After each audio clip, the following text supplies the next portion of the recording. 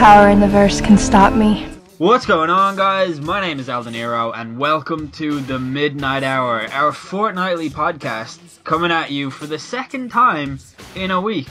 Is that correct? Second time in 7 days or something like that? It might just be. Yeah, but we're breaking the fortnightly tradition to bring you a special episode on April Fool's Day for the day that's in it, because it can be really hard to come up with topics for podcasts, especially when you've been doing it for 2 years.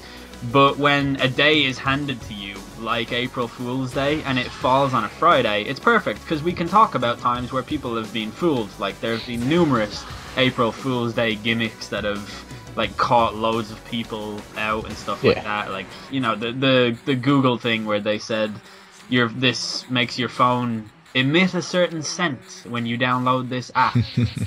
Things like that. Sort of harmless gags in which everybody falls for it, so everybody's an idiot. That kind of thing. So I hope you've celebrated April Fool's Day with your family and had the big April Fool's Day Christmas ham, like we the rum ham of April Fool's Day. Yeah, the famous cuisine specific to the month of April. And, you know, perpetrated some harmless pranks. Yes. Not social experiments, but harmless pranks in which nobody is in danger of dying. I've actually come up with a really, really good idea for a prank, bro. And really? Bro. I don't know if I should give it away, because it's actually really good. And it would get mad views, and people would love it. Would they love it, or...? I think so, because I think it targets one of the most hated sections of those types of videos. Like, I don't know if you've ever seen that Roman Atwood video where he goes up to a guy. There's a guy with like a Lamborghini or a Ferrari, and Roman Atwood starts pouring water on it, and the guy goes fucking crazy at him, and he's like, "The fuck are you doing, bro?" And Roman Atwood is like, "It's water, dude." And he's like, "I don't give a fuck. You don't touch my car. Don't you know who I am?" And stuff like that. And he was probably paid. Yeah, to do that. The good old Ronnie Pickering approach. Yeah. Do you know who I am? Yeah. I'm Ronnie fucking Pickering. Ronnie Pickering. Yeah, that poor woman looks like she was just sick of his shit. Yeah, she had to put up with a lifetime of that. But shall we get on with the actual topic at hand? Let's experience some hoaxes. One of the, like, if you don't know what a hoax is, like, I'll give you an example of something that is an epic hoax that a lot of people still believe in, and we're going to be talking about hoaxes that have kind of helped shape the world a little bit. Like, everybody knows the story of the War of the Worlds. It's this epic thing that was created, like one of the first alien sci-fi type things, and it really captivated people. It was incredible. But when War of the Worlds was first broadcast on radio, people thought it was real. They thought it was a real news broadcast. They started freaking out. They went outside and started taking a jackhammer to the floor and smashing people's windscreens and packing up their cars and driving away. And it sent everyone into a massive frenzy. However, that is a hoax. That did not happen. People heard War of the Worlds for the first time on the radio, and they thought, this is a really neat show. I'm going to listen to this some more. They were fully aware of what, you know, the whole story was. The whole notion that it was like something that people freaked out about was created by news media, because they were threatened by radio media, and they wanted to be like, look, this is proof that the radio is evil. Dangerous. Yeah. They're piping evil into people's homes, much like the internet of today. I just want to mention, this is a shorter episode than usual because it's essentially a bonus episode. It's in the middle between 2 weeks where we're scheduled to have episodes, so this is really just for you. Like, this is, you know, just a thing that we're doing. Anyways, tell us your first hoax. Yes, right. So everybody who is aware of Italy and aware of Pisa is aware of the Leaning Tower of Pisa. Yes. Famously photographed next to a person holding up an arm for no apparent reason. Yeah. Yes. Which I don't get why that's a thing, specifically with the Leaning Tower of Pisa. Why don't they do that with all buildings? Because with other buildings they can't look like they're holding it up or pushing it over or pretending it's their penis. Oh, people. You so crazy. But the reason that the Leaning Tower of Pisa is so famous worldwide. Like, it is, name me a more famous tower, and you honestly probably couldn't. What about the Eiffel Tower? Well, What's the Leaning Eiffel Tower? of Pisa. Yeah. But so it was built, ages ago. Like, it was built in like the 1300s or the 1400s, and it wasn't really a thing of prominence until in the middle of World War II. And everyone should know this, that Italy kind of switched sides. Yeah, famous. As it were, yeah. So in I can't remember when they switched sides. It was 1940 something, obviously. 1949. It was a really late turn. The war had ended, and they were like, you know what? Yeah. In the 1950s, they were late to the party. But so when they turned away from the kind of the Allies distributed kind of this propaganda against the Italians and cited the Leaning Tower of Pisa and its kind of angle and the angle that it leaned at as the kind of like limp-wristed hand of like, it was like there was a lot of digs in the propaganda, insinuating that this was a symbol of their kind of homosexuality and their kind of impotence. Yeah. Kind of, in terms of their military and their governmental power. So, the Allies spread this, worldwide. And that, obviously, I suppose this isn't even really a hoax, but it is kind of, it's kind of something that has led to it being that famous. It's really changed the world. Because now everybody knows what the Leaning Tower of Pisa is. Yeah, like before that it was just something... It was just a tower in Italy. Yeah, like it wasn't something that had any kind of acclaim worldwide, and certainly not like a tourist attraction or anything like that. I mean, it was akin to like you walking into your local park and seeing a monument. It was akin to walking through Leicester City and seeing the clock tower. Yeah, or the statue to Jamie Vardy. Yeah, yes. Yeah. There's a statue of Gandhi in Leicester. Just thought everyone should know. No, I have a joke with my friend Christian, though, about how jokes with my friend Christian come true, like the joke we had about Leicester winning the league. But we have a joke about, like, in Leicester, everyone meets at the clock tower. It's just a fucking clock tower, really, really, like, modest-looking tower that is very small and stuff like that. And it's just such a nothing monument. But everyone meets at it, and it just is what it is. And that's what the Leaning Tower of Pisa was before it became a symbol of like Italy's impotence. Some nice alliteration. I like that. I'm a fan. It really is. But yeah, like I guess like there's a lot of stuff as well that comes from just war propaganda that kind of helped to shape the world like in ways that a lot of people don't think. I have a story about a discovery that pretty much did change the world. It led us to find one of the most well-known heat sources available to people in the late 1700s and 1800s. It's about the discovery of coal. Now, the Chinese discovered coal, I mean, in BC. The Chinese famously transported coal and used coal to their advantage and stuff like that. This is more about the discovery of coal in the Western world and specifically in America. Some 200 years after Columbus pretended that he discovered America, because he's a fucking idiot. Coal was discovered in America by accident, and it was in the late 1600s, around this 1670, around that year. There was a French writer who was stationed in Virginia with a team of explorers, and they were working their way through America and, detailing what they found and documenting things to send them back to France to say, what they found that was useful and what they found that wasn't, and just things like that. But they sent a writer with them. His name was Martin Masson. He was published a few times, but nothing particularly amazing. It was relatively easy to get published back then if you had the contacts, and he came from a really rich family. His father was a famous, gunpowder sort of warlord type guy, but he wanted his son to have a more respected profession, and he wanted him to be successful in a respected profession. Like, he was quite ashamed of what gunpowder had done to the world, like particularly in the French Revolution and things like that, which hadn't happened yet, but it was definitely on its way, and there was growing tensions in France, and that just led his father to have some kind of spiritual awakening, and that was why he thought Martin would be safer away from the revolution, and he thought that he would be able to hone his craft and become inspired by going to a whole new land, which, like, if you can imagine what it would be like to go to America in the 1600s compared to now, like, you know, it's completely different. But the pressure of trying to impress his father got to Martin, and he started writing fake news articles, much like what we talked about in the Cynical Myths episode.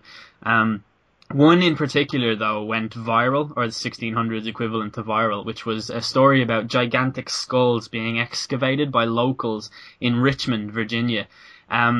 Martin drew, like, detailed depictions of the skulls, and the pictures were sent back overseas to the King of France directly, because this was seen as a huge deal. The French were trying to get together their own gunpowder and resources to quell the uprising that was threatening to occur in their country. So they were cynical enough to believe that if they could get the gigantic skull species on their side, that they'd be able to, you know, win the war and, like, calm tensions and become this sort of superpower. So the king decided to dispatch, like, this expert excavation team to America to find as much information as possible on everything that was happening over there and on his would-be giant-headed warriors. But anyway, they went to Richmond and they dug for 3 weeks straight. They didn't find anything. Eventually, they stumbled upon coal. The news went back to France about the skull. Like, obviously it was all uncovered that they were completely faked. There was no locals that had dug anywhere in Richmond, Virginia. Like, they'd even covered the entire state of, well, I suppose it wasn't a state back then, but the land around Virginia. They didn't find anything to do with any skulls. It was found to be a complete hoax. Martin ended up admitting it was a hoax, and the way that the King of France was portrayed as just such a laughingstock for being fooled by what was an obvious hoax, it led to him being overthrown and hanged. So, like, and when Martin was eventually sent back to France, he was abolished from his family because his dad had lost a huge, like, stronghold with, obviously the gunpowder game was pretty much owned by the French government, who had been overthrown. So his dad wasn't really anything anymore. Martin had completely blew his chance at success and he was abolished.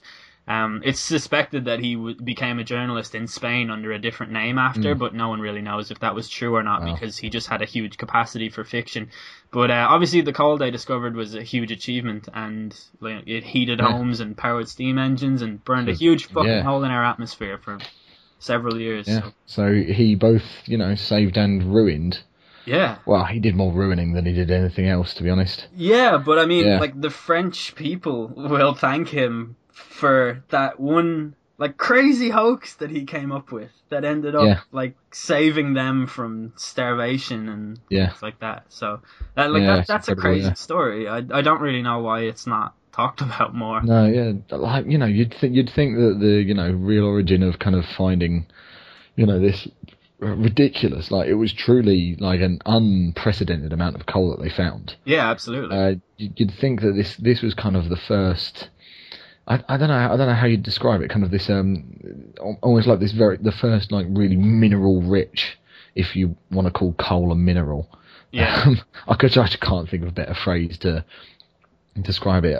Resources rich, I suppose, is the best way to describe it. This kind of, you know, this huge, almost this state-sized bit of land. Yeah. Over in the US that they were able to almost freely exploit with, you know, almost no kind of, you know, resistance at all. Yeah, it's like, it's deeply sad that it ruined a family when had he just, you know, instead of, like, detailing these stupid things of skull, like, had he just hung out for a little bit longer, they would have probably discovered the coal anyway. Yeah. And, like, that would have been a much greater success to his father because it would have gotten him a huge in with the French government. Like, had they learned about this resource that they could hone and use for their own, like, benefit and things like that. And it's just the pressure of trying to impress his father was so much so that it led to him completely sabotaging everything and leading to, like, a fucking huge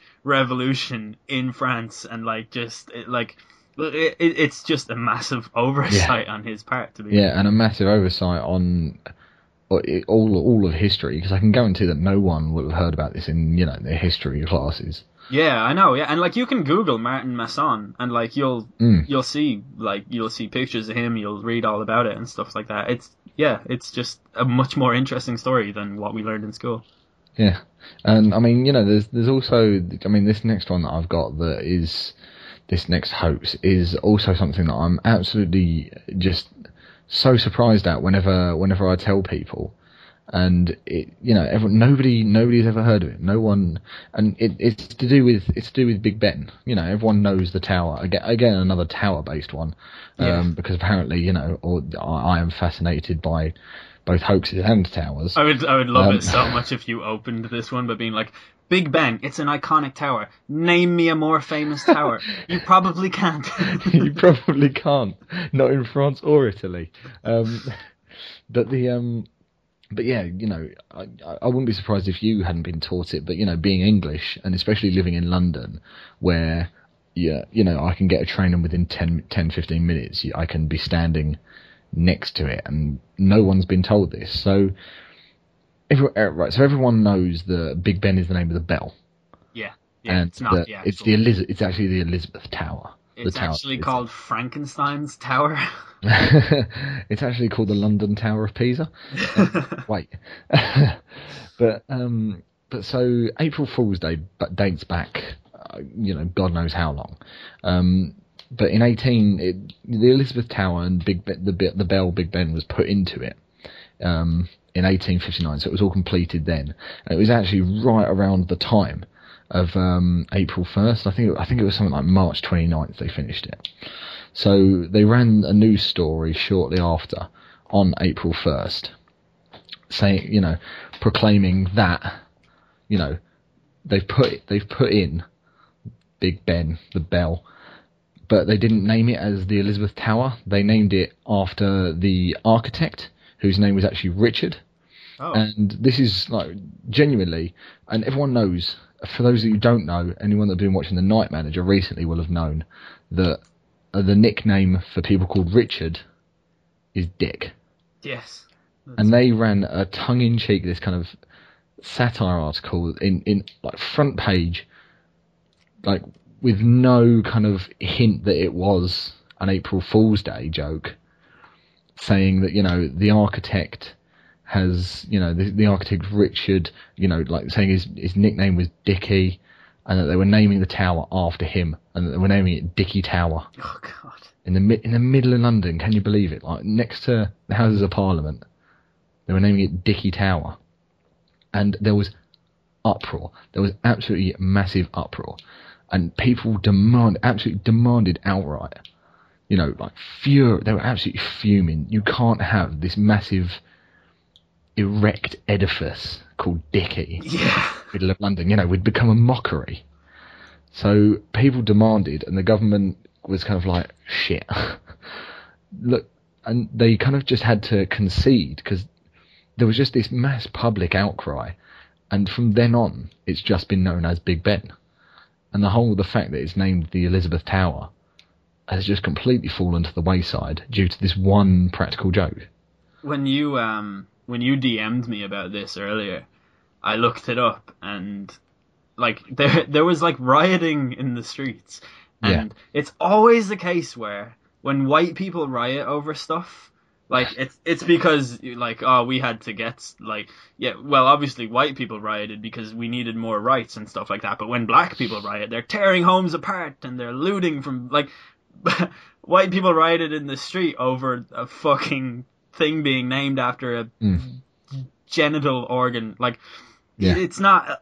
It's just, that was one thing that I took away from it anyway, was that, like, maybe that's part of the reason that no one talks about it, is because it's just such a ludicrous sort of stain on English history. I know, but at the time, no one could bear to think that we'd have this, massive edifice as a, as a kind of, I can't even think of a better word than kind of just a statue to Dickie. It's such a ridiculous thing at the time. I know. So, do you have you said you had another one, didn't you? Yeah, Or I was looking through sort of like I was looking for just hoaxes and stuff, and like everyone knows all the obvious ones. I wanted to talk a little more about the War of the Worlds one, but it's not really. It's sort of a thing that people just know, I think. But you always find with the way after a certain number of years they have to make classified documents public.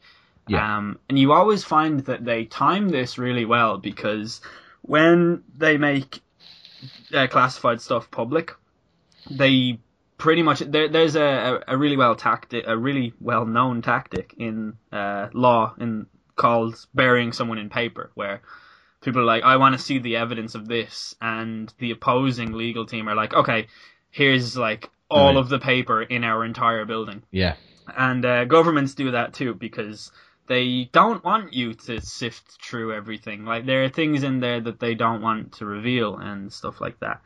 But there was a thing from, like, I think it was like 1982 in England, where this sort of, I don't really, there was a guy called Igor Mikhailson, I think was his name, how you pronounce it. He was a Swedish balloonist. He used to make hot air balloons, and his business was taking people on hot air balloon rides and sanctioning for couples to go, because that was a huge thing in the 80s, was going on hot air balloon rides and stuff like that.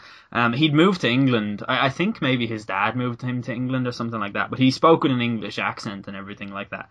But he would always be checking on the weather to see what it was like on that day, so that he could, see how high he could take the balloon, whatever. And he was listening to it. He uncovered this thing. There was like a strange sort of noise coming through the radio. It was musical in the same way that, like, say, a Nine Inch Nails song is musical. Like, sometimes noise is just musical, even when it's a sonically assaulting sound. Even if it's a bit more ethereal than ethereal. It's so funny you say the word ethereal, because he dubbed it the ethereal transmissions, and for years he was unable to actually pinpoint the source of this transmission, and he had no idea what it was. So he took it to the government, and he was like, okay, look, I don't know what this sound is, but it's something that I'm coming across when I'm trying to get weather reports from different sources, so that I can run my balloon business. And the government were like, okay, we'll help you find out what it is, but we're going to need all of your equipment. So he complied. He was like, yeah, sure. Like, he was super interested in this. And the government took all of his equipment, and he basically never got it back. And he had to go and purchase all new equipment, which sort of ended up strangling his hold on the business. He sort of had to double down a little bit. He had to sacrifice a certain shift that he would use on a Wednesday to Friday or something like that. I forget all the details on it. But he discovered a new transmission this time, coming from a completely different source, which he dubbed the cipher sessions. And it's hard to describe what kind of sound it was. It was like, not like a scratching sound, like maybe like a boulder rolling down a hill type noise. Very strange. And there would be like intermittent sort of splashing noises and things like that. And he had no idea what it was, sorry. And again, he took it to the government, and he was like, look, I know there's something weird going on. And this was at the exact same time that foot and mouth disease just happened to break out. And this was the reason that I don't know if anyone would remember the foot and mouth disease from 2002-ish. I remember it, yeah. Yeah, well, like, it was a huge deal. Yeah, everyone was terrified. Deal, yeah. It turned out to be nothing, but the reason that people were so scared about it was because the original one in the 80s was one where you could not even leave your home. Like, I think maybe like sanitation, just general cleanliness and things like that weren't as good at the time. But people couldn't leave their homes, so no one could leave their homes. And it just turned out to be this huge, like, pandemic panic. But there wasn't a single case of foot and mouth disease reported from any farmer or anything like that. So it was really, really strange. And it turns out that Igor Mikhailson died like a bankrupt sort of. I think he was like 46. He had nothing left. he couldn't like farm or like he couldn't do anything to Yeah. make a living because the foot and mouth thing. Yeah, he was one of the few cases where it was linked back. His death was linked back to the foot and mouth the epidemic in the pandemic. 80s. Yeah. Yeah, but it turned out that the British government had sort of just created this foot and mouth disease thing so that they could transport a sort of a strange like subhuman species, aquatic in its nature, Yeah. from one side of Britain to the other, Yeah. where they wouldn't be making this transmission and they wouldn't get caught and they wouldn't be detected. And they've since evaded capture, so no one really knows what happened. But the British government is responsible for the death of Igor Mikkelsen and the death of his balloon business. And they have never explained what the cipher sessions or the ethereal transmissions were. And we just sit here with no clue what the fuck is going on. I can't anymore. It's every time you mention his fucking balloon business. I had no idea when I started talking. That all just came to me. You said the word ethereal and I was like, boom! Running with that.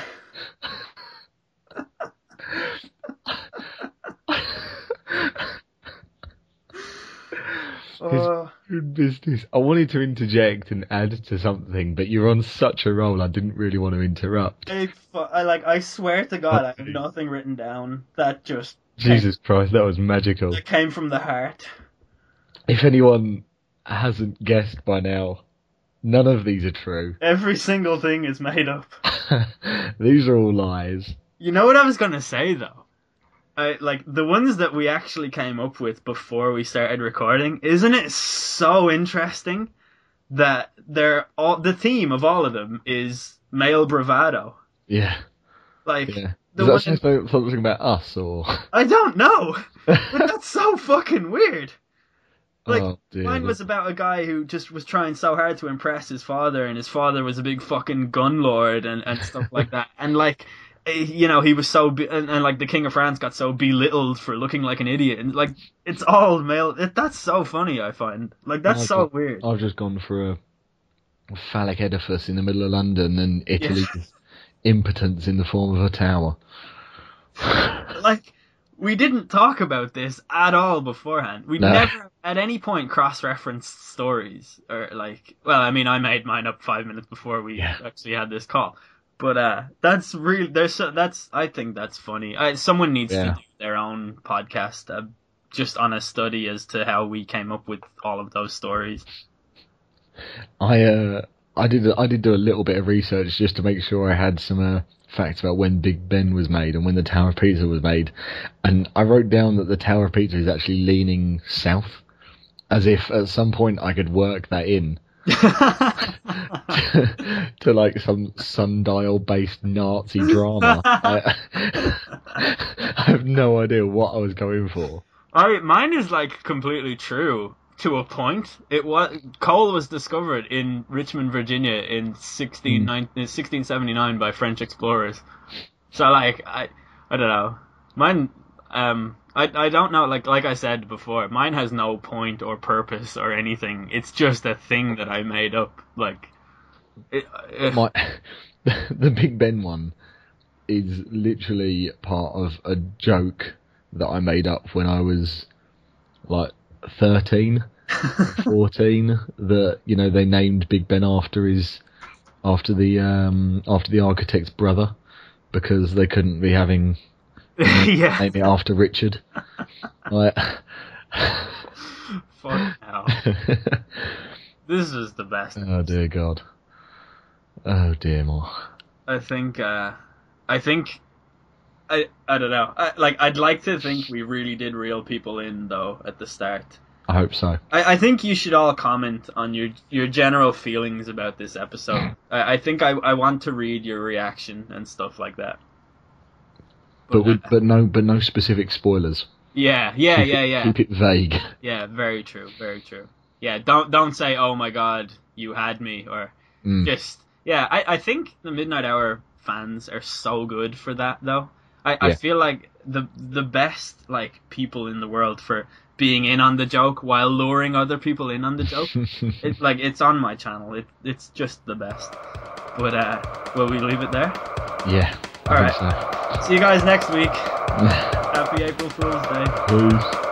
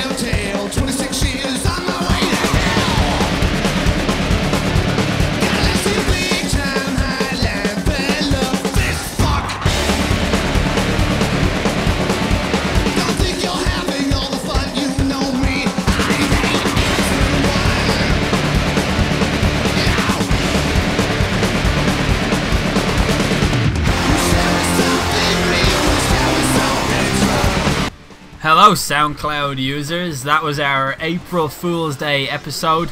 I hope you guys enjoyed it. We started off with Terrible Lie by 9 Inch Nails because this was an episode consisting primarily of terrible lies. Also 9 Inch Nails are one of my favourite bands of all time, and I've never really shared that with you guys. Like, I've never really talked too much about 9 Inch Nails, so it's pretty cool to be able to play a couple of their songs. We ended the episode and are ending the episode with Wish from 9 Inch Nails because of the line, wish there was something real, wish there was something true, because obviously this was false, this whole episode. I hope you guys enjoyed it. Also, this is the only song to win a Grammy containing the word fistfuck, so I thought that was pretty neat, and that's a cool fact.